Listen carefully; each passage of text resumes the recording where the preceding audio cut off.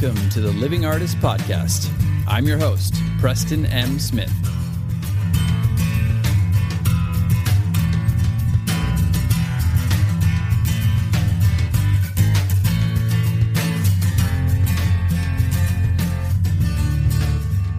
Hey, everybody.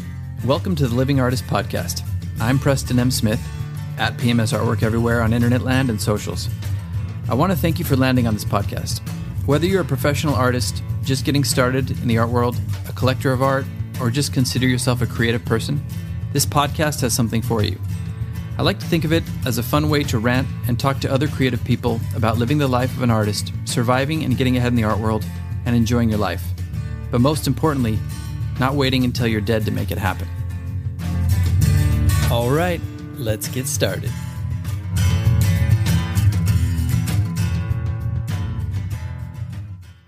Another day is here, and you're ready for it. What to wear? Check. Breakfast, lunch, and dinner? Check.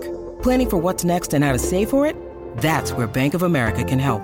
For your financial to-dos, Bank of America has experts ready to help get you closer to your goals. Get started at one of our local financial centers or 24/7 in our mobile banking app. Find a location near you at bankofamerica.com/talktous. What would you like the power to do? Mobile banking requires downloading the app and is only available for select devices. Message and data rates may apply. Bank of America N.A., member FDIC. I'm good enough. My art is of the highest quality. I'm doing very well. Nothing can stop me now. I'm smart enough. I'm exactly where I need to be. You suck. Your art's horrible. You'll never sell anything ever again. You better just stop. Just give up. You stink. Ha! Sound familiar, anybody? The inner critic? You ever gone on this roller coaster where you're super up one moment and you're down the next based on things that are happening to you in your art career? Well, you're not alone. It's happened to me, and it happened to me today. Because this morning I got a message saying that a collector who recently purchased one of my pieces, although they liked the piece a lot, the color wasn't bright enough for their living room, and they're returning the artwork. Oh boy. Well, I've shipped and sold over 450 paintings, and I've never had anybody actually unpack my work and look at it and say, nope, doesn't work for me, sending it back. Now, I won't name any names or any marketplaces. I've had a very good track record on this, but it doesn't matter how many paintings you've sold or how many successful shipments and transactions you've had, how good your customer service is, how many great reviews you've had, how many people have bought your work, how many people like your work. These things hurt. You always remember the bad ones. And that's what I was going through today. So I thought I'd be honest and just share this with everybody because we all go through it. And yeah, it was a bad way to start off the day for me.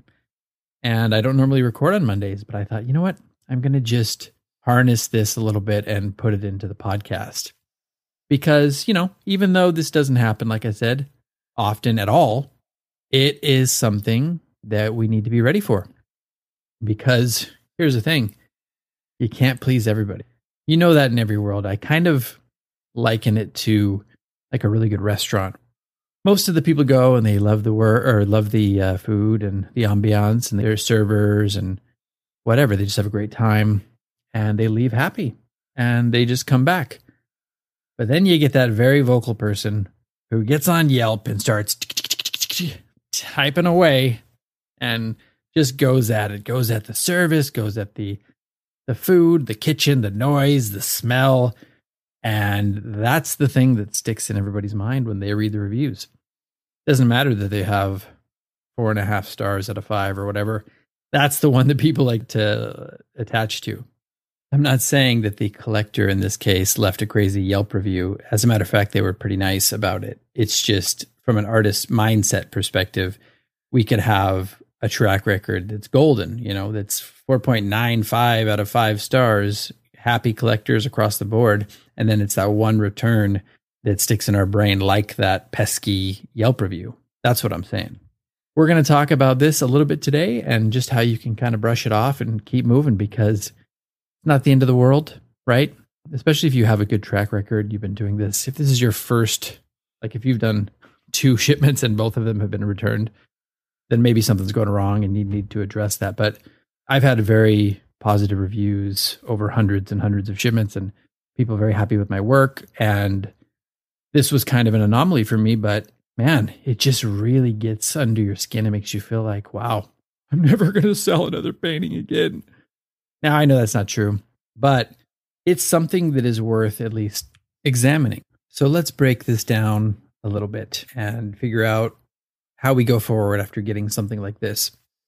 For me, the last time that something like this happened was because I used a medium I wasn't used to using. I used automotive paint on a painting, on a triptych, and I thought it was dry. I dried it for a long time. I was very careful packaging it, and I don't know if the temperature changed or whatever happened, but it actually ended up sticking and ruining the painting. So this was not a matter of somebody not liking the work, but just the work got damaged and got returned. But I haven't had a return since that point. So this one kind of hurt. Now, look, the first thing that was said was this collector liked the painting. They were happy with it. The colors weren't bright enough, and therefore it didn't fit in their living room aesthetic. So I've never been accused of having my work be not bright enough. That's what we're going to get into first. You never can tell what's really going on, right? Maybe somebody has a little buyer's remorse. Maybe they bought something and then they got it home and they realized, you know what, maybe I shouldn't have spent that money. And it's just as simple as that. Now, maybe this person's absolutely right, and it wasn't bright enough. They said it didn't match the pictures. So for me, here's a chance to use this as a learning experience. I really pride myself on matching my work to a T. Basically, what I'm showing online is how my work looks. Like when it arrives on your door, it's going to look exactly like the picture. I've really prided myself on doing a good job with that. And up until this point, I haven't had any problem. Now, this could be a case of me just getting a little laxed, and this one slid by, and maybe I let something go. So when I get this piece back, I'm going to match these up with my pictures online, looking at it, looking at the pieces together, hanging it on my wall, looking how it looks based on the in-context pictures I put in. And if I agree with this collector or this person, then that's something that I need to learn from, and I need to just make sure that I'm still on top of my game when it comes to that. Because let's face it, that is very important. You want to have your pieces be accurate. I've gotten down on people before for making their pieces look way too large online, and then people, when they get them, it's like, oh, it's like half this size. Or the colors are completely different, or they've manipulated in Photoshop. Now, I don't do any of that. I match it up, but there still is a chance that the lighting that I took the picture in at the beginning is a little bit different than the lighting that they have in their home, and for whatever reason, it just didn't match up. So maybe that's something that I can take and use it as a teachable moment, and I can just go forward and just shake it off and just do better next time. Now, if I see the opposite and I get it here and I look at it, I'm like, well, this is not any different from what I put online. It looks exactly the same. Then there was obviously some other stuff going on. And this person either had buyer's remorse, or they just decided, you know, maybe they had a different vision of their whole color scheme in person. Then when they got the piece in their living room, it changed everything for them, and they decided against it. And that's something I have no control over. So that's not something that I can beat myself up about. You just got to let that go and move forward. And hopefully the people you're working with, our marketplace, or whether it's yourself or a gallery, hopefully they understand that as well and can just move forward in good faith and with good intentions and just keep on trucking away. The other thing about this piece is this set of circumstances was that it was kind of sold on a third-party site, one that I haven't ever sold on before. So, you know, it could be as simple as maybe this is not the right platform for this to be selling on. Maybe there's a lot of returns on this platform. I know this can sound like a rationalization, but just really breaking it down to see like what could have happened here. The thing is it's very easy to react in the moment like, oh my God, what are you talking about? This person's crazy. But I always find it's best to step back and be objective and go, okay, what's going on here? And that allows you to kind of step back from yourself and see things not from a place of just hurt and pain, but like, oh, okay, this is just a simple situation of this happening. Didn't match the couch, or you know what I mean? You name it. You name any number of scenarios, because it's so easy for us to get upset, and then you internalize that, and then you kind of lose some confidence, and then you're worried about it happening again.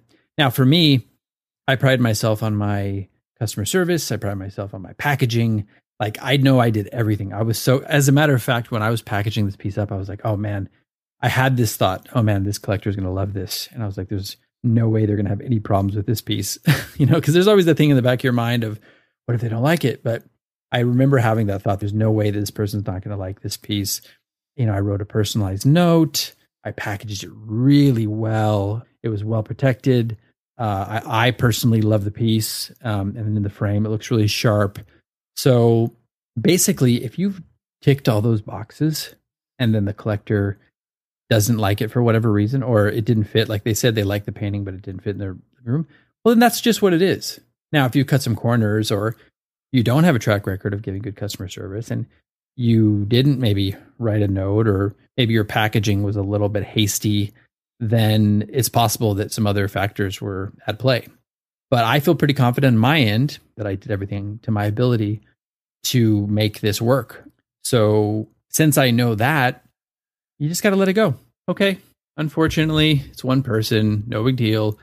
Move on, dust yourself off, pick yourself up, plug your nose with some toilet paper, stop the blood, stop the bleeding, put on the tourniquet. All right, we're getting crazy here. But just move forward. It's not a big deal. It happens. And, if you break it down on a percentage basis, the return ratio is minuscule. And as long as it doesn't keep happening, I'm happy. But if you haven't ticked all those boxes, or you've left a couple of them blank, then it can be a teachable moment, and you can just, chalk it up to a learning experience. You can do better next time. But I always go into everything, giving everything my best, whether it's a micro painting or a large painting on canvas. It's thousands of dollars as opposed to $40. I treat them exactly the same. I handle them with the same amount of care. I write notes, personalized notes to each one. I package them. I spend the same amount of time that I can on them. And yeah, I put the same amount of energy into each piece. So as long as you've done that, you really can leave happy. Even if this happens, even if something like this happens and it gets returned, well, you can sleep better at night knowing you did everything you could. Maybe it's also an opportunity. Maybe it's an opportunity to tighten the screws in your studio with what you're doing. Or maybe it's an opportunity to reach out to this collector if you can. On some marketplaces, you have an open dialogue with some of the collectors, and maybe you could reach out and fix the problem. Maybe say, hey, look, I'll paint you another painting, or I'll replace it with another painting of an equal price point. And as soon as I get the other piece returned to me, I'll turn around and ship this one out to you free of charge. And there you go. So maybe you turn it into an opportunity to solve a problem and make the collector happy. But when all is said and done, if you can't fix the problem, you can at least fix your perspective on it. And that is to learn how to surrender a little bit. You're never going to make every single person happy in your personal life, in your artistic life, in your business life. It's not going to happen. It just, people are too different. There's just too many variables going on. So you do the best you can. I know I was raised kind of as a people pleaser. And when people don't like me, or people don't like something that I've done, it can affect me, and I can kind of obsess about it. Now I've gotten a lot better through my acting and painting careers by developing a little bit of a thick skin. So I've gotten better at that. But, when things like this happen, it kind of rears its ugly head. So it's just a reminder that you can't make everybody happy, and that's okay. And just adopt a bit of a Buddhist philosophy and just let it go, surrender to it, and remember, you are no one. There is no one here to hurt. You are egoless. You don't identify with this. Now, you're probably not going to be able to react like a monk in this situation, but at least you can learn how to kind of surrender and breathe through it, move forward in a peaceful way. So that's what I'm doing. And I thought I would just share this with everybody, because I know I'm not the only one who deals with this. I know all of us artists deal with this, and we can be very fragile. Our confidence can be very fragile in our work. Even if we believe we've got the best shit out there, it just takes one person to kind of pull out the little Jenga piece, and it all comes crashing down. So just remember, Whoa, I just did a little whistle. A little prospect whistle. There's gold in them hills. Just remember, sorry about that. Just remember that this happens to everybody. So just take comfort in that and do what you can on your end to make it better for next time and make your peace with the inner critic. I guess you're not that bad. I love you. Let's just forget about it and go get some tacos.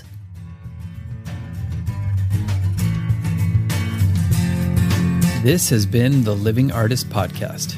Thank you so much for listening. I just want you to know that I appreciate you being here, and I'm grateful to be in your ears. Your art and creative life on this planet is meaningful, so thank you for sharing it with me. If you like this podcast, whatever platform you're listening to it on, please subscribe and share it with your friends. You can also leave me a positive review to show your support. This helps me to reach more people with the algorithmic magic and keep the show going strong. If you want to see more of what I do and check out the art that I create, you can visit my website at www.pmsartwork.com or follow me on social media everywhere at PMS Artwork. That's it for now. See you back here next time.